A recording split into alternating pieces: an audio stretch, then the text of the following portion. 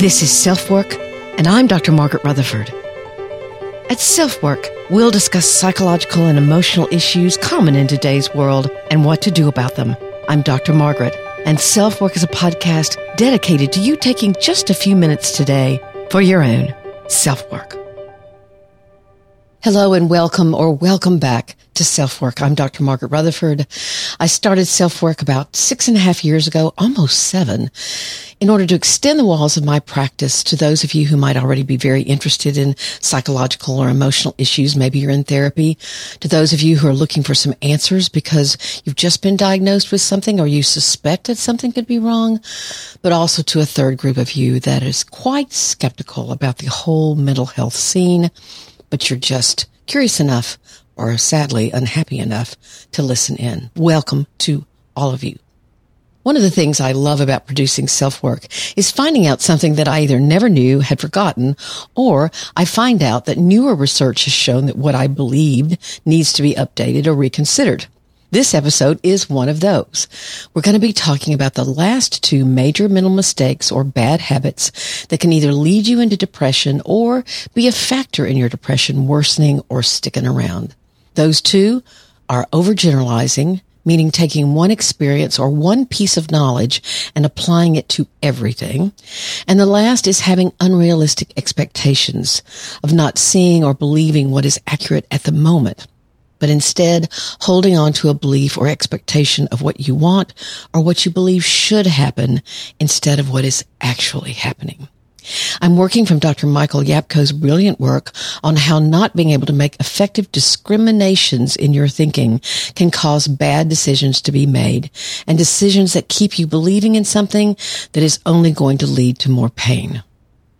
It's the role of the therapist to then help their client think less generally and more discriminatively, basically really thinking through a process carefully before making any judgments, especially snap judgments.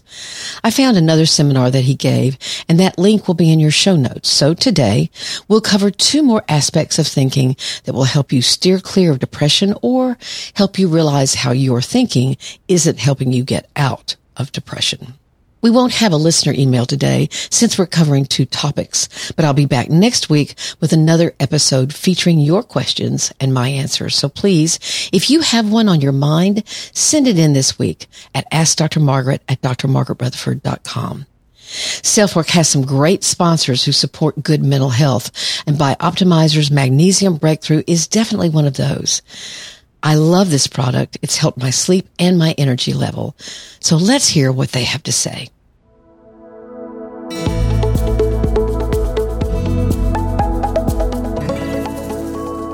Hey guys, I want to share with you that recently I've been working on some very important projects that have very short deadlines, as always, right? Seems everything today is ASAP. Anyway, I have not been able to keep up with all of my self-care routine. I certainly haven't had breaks to have proper meals, and I'm drinking way too much iced tea. I was starting to get really stressed out when I remembered that the Magnesium Breakthrough I take every night is also a great support for stress management. I'd kind of forgotten that. In fact, magnesium is responsible for over 300 body reactions, and Magnesium Breakthrough is the only magnesium formula that delivers all 7 different forms of magnesium. I didn't know there were 7 forms. One of them being feeling more calm, centered, and in control of our stress. If you're trying to balance life demands, give it a try. Trust me, your mind and your body will thank you for it. What you can do is visit magbreakthrough.com/selfwork and order now. Oh, in addition to the discount you get by using promo code SelfWork10, so that's different, SelfWork10, there are also amazing gifts with purchase. That's why I love shopping at BiOptimizers. Again, go to magbreakthrough.com/selfwork to get your Magnesium Breakthrough and find out this month's gift with purchase.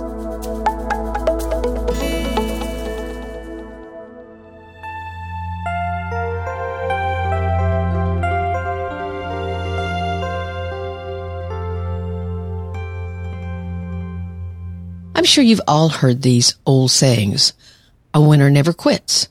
But you've also heard, quit while you're ahead. What about absence makes the heart grow fonder? Yet there's also out of sight, out of mind.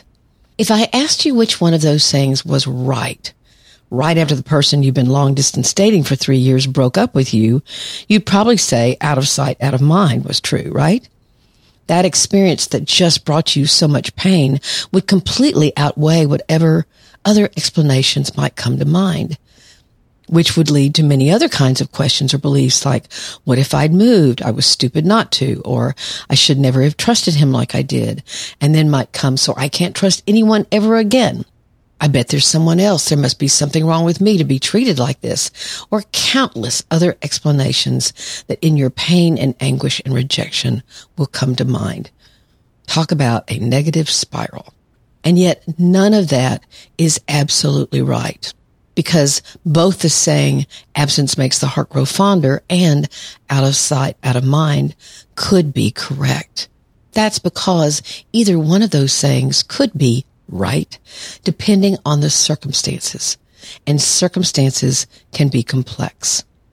This is an example of overgeneralizing, of seeing one thing or telling yourself one thing, believing one thing, or deciding that that one thing is true, and not seeing the myriad of other things that could also be true.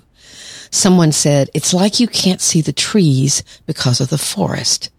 That saying usually is quoted when someone is too focused on a particular aspect of something and misses the bigger picture. All they see is the tree. But here, and often with depression, someone grabs onto one thing and over-applies it to other things. In depression, your thinking can become rigid and inflexible, and you can get hyper-focused on that forest and miss the complexity of all those trees, each one of them very different from the other. Let's go over another way to consider overgeneralizing, which, by the way, children do all the time because their minds are forming and learning how to make distinctions. But that takes time. They're very black and white thinkers. So here's an example of overgeneralizing. Let's say you're explaining to someone how to brush their teeth. Likely you'd say something like, you pick up your toothbrush, put toothpaste on it, and brush your teeth.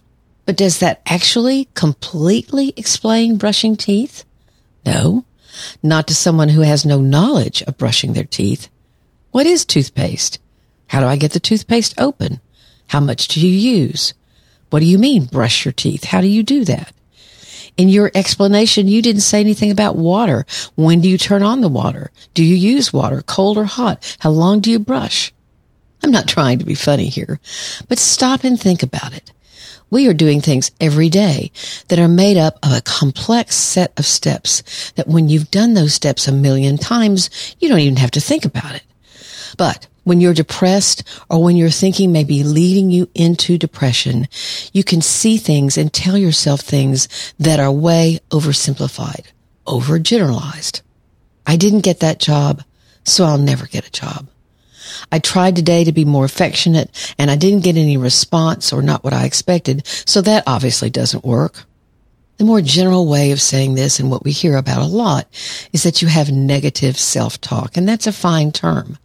But I'm trying to get a little more specific with you in this series of 5 bad thinking habits in depression. So, you might stop yourself and realize, wait a minute, something happened once, and now I'm telling myself that that will happen all the time? That's not right. That's not what I'd tell my kid. Well, you tried to swim once and you weren't very good, so I'd give up swimming. No, you'd say swimming's really important and there are a lot of things that you have to learn to coordinate to do it. Let's go try again, and we'll break it down step by step. You'll get the hang of it. There's that mention of those steps. You're seeing the trees, not just the forest. So instead of oversimplifying something and seeing something in black and white, we begin to see the different shades, the different colors, the different steps. We're not overgeneralizing or oversimplifying. This can affect our relationships as well. Let's say you know one fact about someone, and you make decisions based on that one fact. Really? Is that how you want to be seen? I doubt it. One fact about me is that I have performance anxiety. So if someone sees me speaking and I'm really nervous, do I want them to decide that I'm a loser? Not really. Or if I don't look nervous, then I must be lying that I have performance anxiety? No. It can kind of get laughable. But given the conflict and the pigeonholing of people as bad or good that's going on in our world, and again, that's what children do. They're bad guys and good guys. It becomes not very funny at all. But let's get back to depression. This kind of thinking, this overgeneralizing, oversimplifying, can also obviously impact the way you feel about yourself. I'm too tired to do anything. Now, fatigue, both emotional and physical, can be a huge part of classic depression. But what if you could break things down into steps? See the trees instead of the immensity of the forest. I'm too tired to make the bed, but I can pull up the cover. I just want to cry all the time. But I feel better when I talk to a friend. I'll text and see if they can talk. My doctor says it would help to walk, but she doesn't realize how much it hurts to move. Here's the step, not the forest. Here's the tree. Maybe what I can do is stretch. I've got that yoga video. I'll try that. I tried that yoga video yesterday and it kind of hurt. That's the forest. Here's the tree. I'll try again today because I know it can take getting used to. You break things down into steps that are doable and that will help you feel like there is movement in your depression.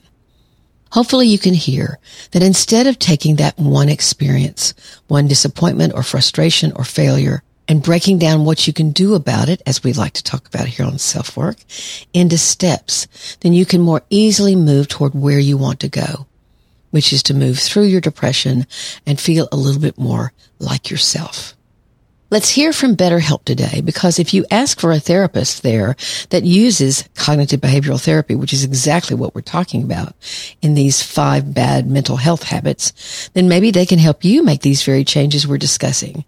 Next, we'll talk about managing your expectations.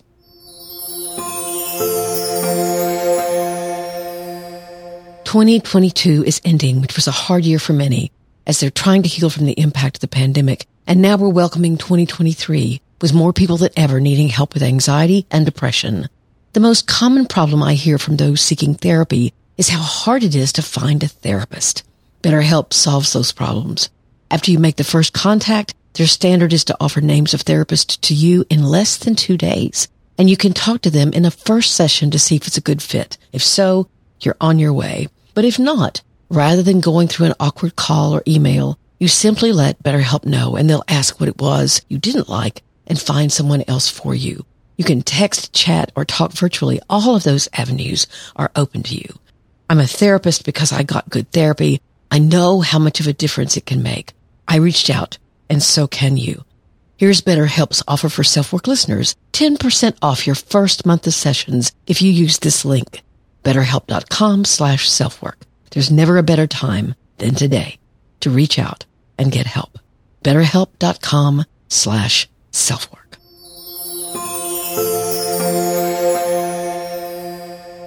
Unrealistic expectations. I see and hear this from so many people who are struggling with depression. Now, what does this mean in general? It means that you're telling yourself that things would be better or would improve or would solve a problem if someone else would change or something else would happen. One of the clear problems with this is that you have absolutely no control over that if. None. So you're telling yourself that you can only move on or let go of sadness or let go of shame or move out of depression if something out of your control will happen. And that is a huge setup for helplessness and hopelessness, 2 major factors in classic depression. There's actually, interestingly enough, a magic question that a man named Jobs thought up back in 2016 as he was trying to work on questions that could be helpful in an assessment of suicide. It's well known in mental health, or people who are asking the right questions know it, that many of the depression inventories that people use regularly don't accurately assess depression. Now that's a topic for a whole other self-work. But Jobs and his team devised an inventory that's much more reliable. And in it, this magic question was asked, and I'm not going to get this perfectly right, but it's something like, if you could magically change things, anything in your life that would stop your suicidal thoughts or feelings, what would that be? Now, why would this question be so important? Think about it for a minute. Even if you've never been suicidal, which I hope you have not, have you ever asked yourself a similar question, such as, if I could change one thing in my life, what would that thing be that would make me feel better or happier or more competent or more attractive? I wouldn't live in the state I live in. I wouldn't have married the person I married.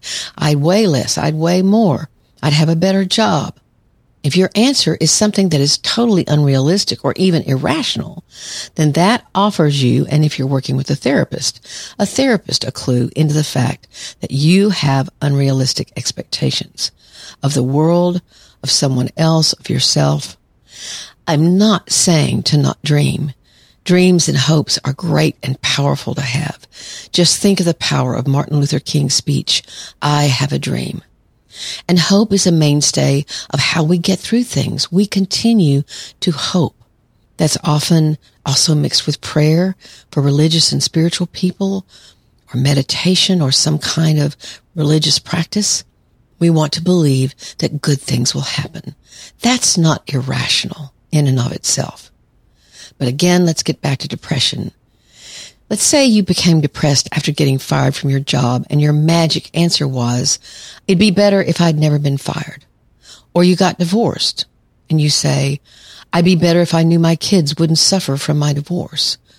Or if you were paralyzed with indecision and had missed a great opportunity of some kind. Well, I'd be better if that opportunity would come my way again. Well, none of those things, number one, are in your control, or at least probably not. And number two, they're simply not rational. If you got fired, you can't change that fact. If you got divorced, your children will have different ways of managing their feelings. Some of them are likely to do better or seem better than others, but they'll all have things they have to work through. And maybe even the divorce is something they wanted, but they'll still have feelings. And that opportunity coming around again, well, likely not. Someone else took that specific opportunity. It's not that another opportunity won't come, and maybe you can learn from your mistake. And we're going to talk about that in a minute. Depression can mean that you're living in that space of irrational expectation and not looking at things that you actually can control.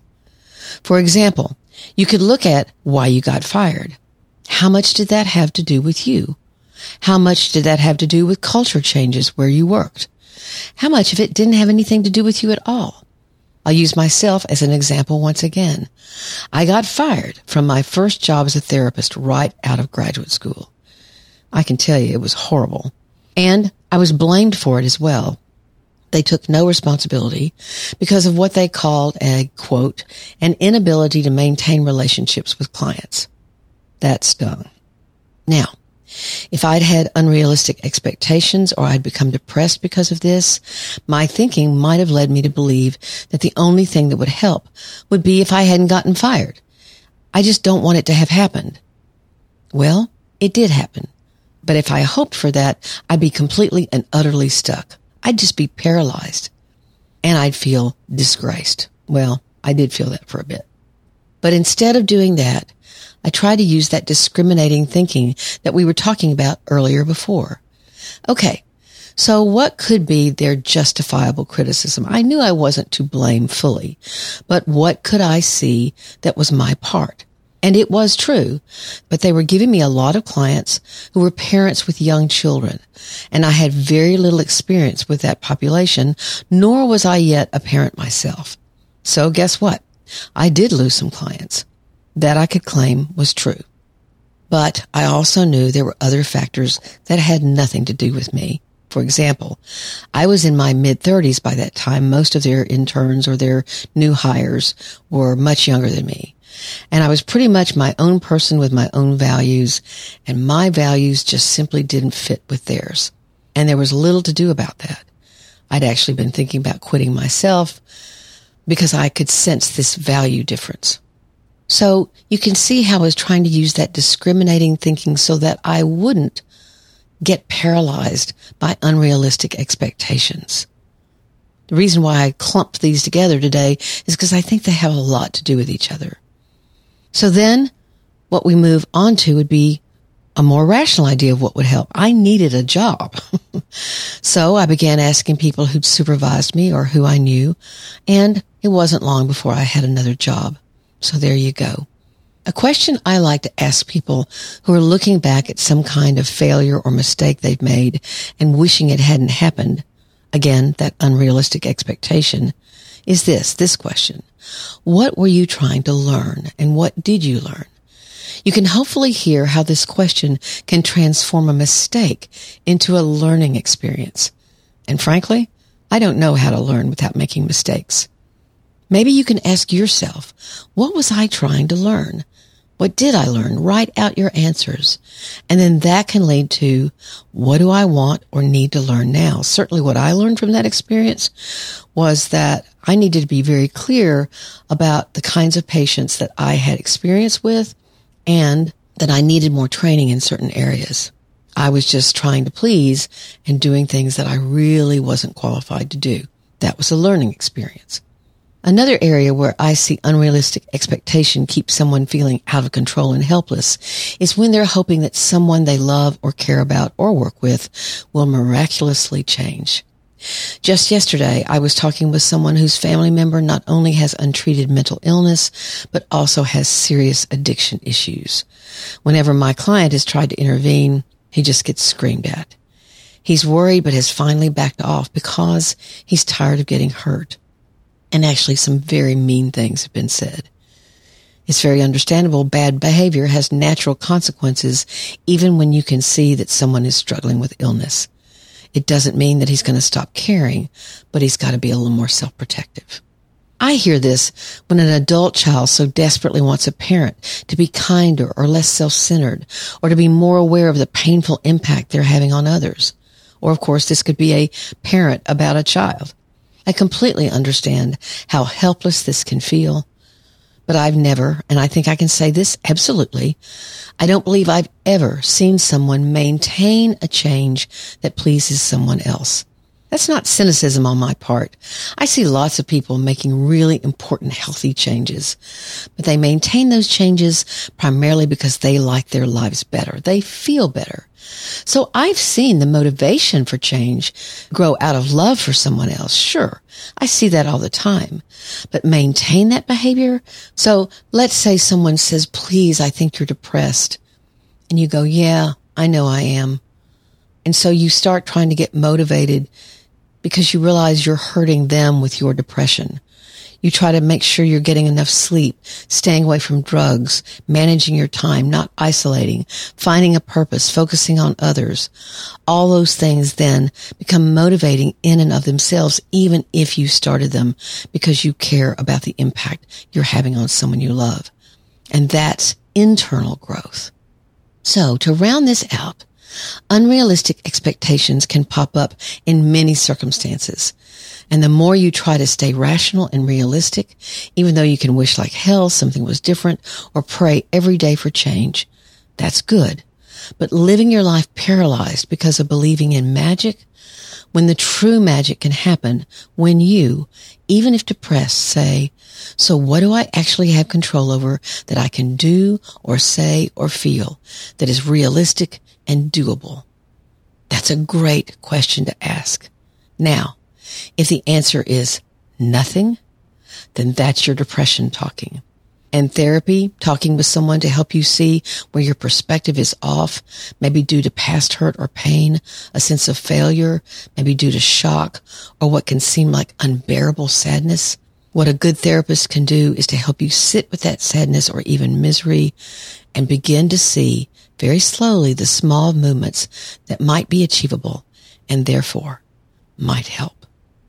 Good luck to all of you.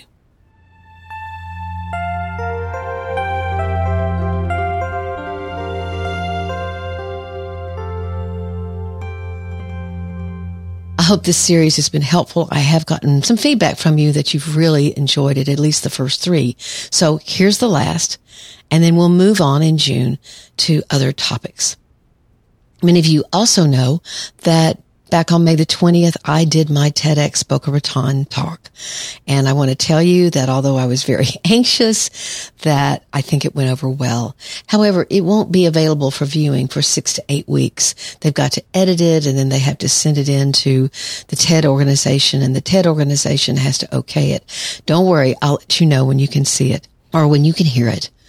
I'm quite pleased the way it came out. I think it's such an important message about perfectly hidden depression and us being able to talk about really, really extensive, difficult, almost intolerable pain. And yes, even suicide. I'm also aware that here in the United States, it's Memorial Day weekend this weekend. My father was a veteran, and he was very proud of his service in World War II, and I was proud of him. He came home with a wound in his leg, and he rarely talked about it.